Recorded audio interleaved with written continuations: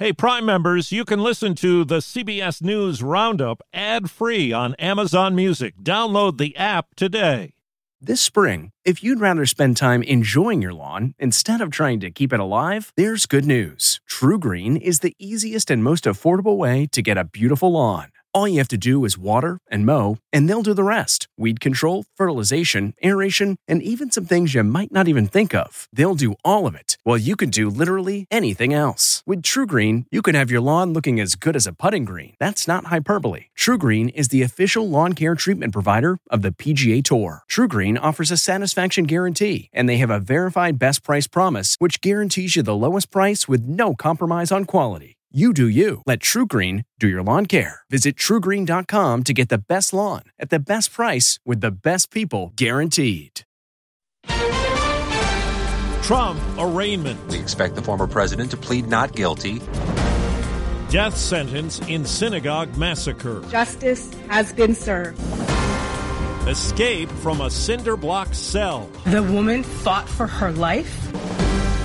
Good morning. I'm Steve Kathan with the CBS World News Roundup. Former President Donald Trump returns to Washington, D.C. today to be arraigned on 4 felony counts in a sweeping case where he's accused of using destabilizing lies to try to overturn the results of the 2020 election. Here's CBS's Scott McFarland. This historic late afternoon court appearance by former President Trump could take just minutes. He'll stand before a magistrate judge at this federal courthouse, which is just down the road from the U.S. Capitol. We expect him to plead not guilty, and we expect to hear any release restrictions ordered by the judge, potentially including restrictions on conversations with potential witnesses, and possibly a tentative trial date. CBS News correspondent Robert Costa. After today's hearing, the case will shift to U.S. District Court Judge Tanya Chutkan, a 2014 appointee of then-President Obama. In past hearings of January 6 defendants, she's called the attack horrifying and a violent attempt to overthrow the government. We won in a landslide. This was a landslide. Sources say Trump's lawyers plan to argue that Trump's false claims about the election were not criminal, and that his efforts were driven by the advice of outside attorneys. I had hoped it wouldn't come to this. On the campaign trail, former Vice President Mike Pence, who testified before the grand jury in this case, harshly criticized Trump's conduct. Sadly, the president was surrounded by a group of crackpot lawyers that kept telling him what his itching ears wanted to hear. Finally, there are being consequences held for the former president's actions. Former Capitol Police Officer Winston Pajan was punched in the face and pepper sprayed during the January 6 assault on the Capitol. What the president has said and done is wrong on so many levels. Now we've seen it clearly articulated in this indictment that what he did was illegal. CBS's David Begnaud reports a judge in Pittsburgh today will formally impose the death sentence for the man convicted of shooting and killing 11 people 4 years ago at a synagogue. When a horrendous crime is committed, it deserves the most severe penalty. A death sentence for the Tree of Life synagogue shooter. U.S. Attorney Eric Olshan prosecuted the case. No verdict can set things right or restore what was lost that morning. The shooting is the deadliest attack on Jews in U.S. history, killing 11 worshipers and injuring 7 others at Saturday morning services. Rabbi Jeffrey Myers was in the synagogue as the shooting unfolded. We received an immense embrace from the halls of justice. Now to the Pacific Northwest, where a woman escaped captivity in a cinder block cell inside a man's Oregon home. The woman fought for her life, beating the doors and the walls of the cell with bloodied hands. Stephanie Shark of the Portland FBI office says the man who lived there posed as an undercover cop and kidnapped her in Seattle.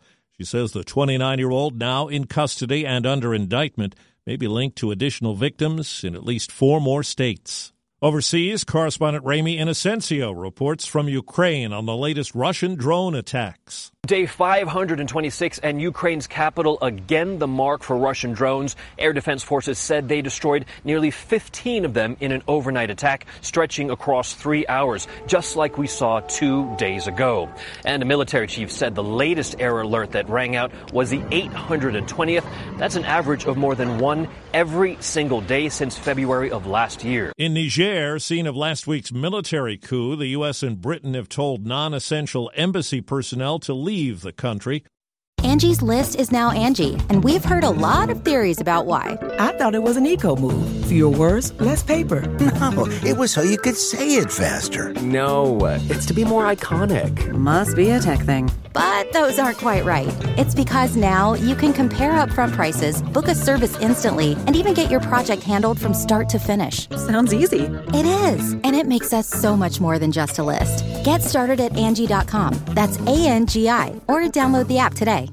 A federal jury in Monroe, Louisiana, has acquitted a white state trooper charged with violating the civil rights of a black man during a traffic stop. Body cam footage showed the trooper hitting the man 18 times with a flashlight. He suffered cuts, a broken jaw, and broken ribs. In Minnesota, 3 state troopers are on leave, and there's an investigation into the shooting death of a 33-year-old black man. His mother and others want answers. It's hurtful, y'all. It's so hurtful and confusing. Can we say his name? Ricky T. Cobb, the second. Cobb was wanted for questioning in the violation of a protection order. Police say he tried to drive away with 2 troopers hanging on the sides of the car when he was fatally shot.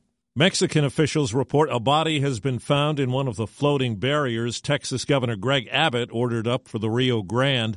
The barriers designed to make it harder for migrants to climb over or swim to the Texas side.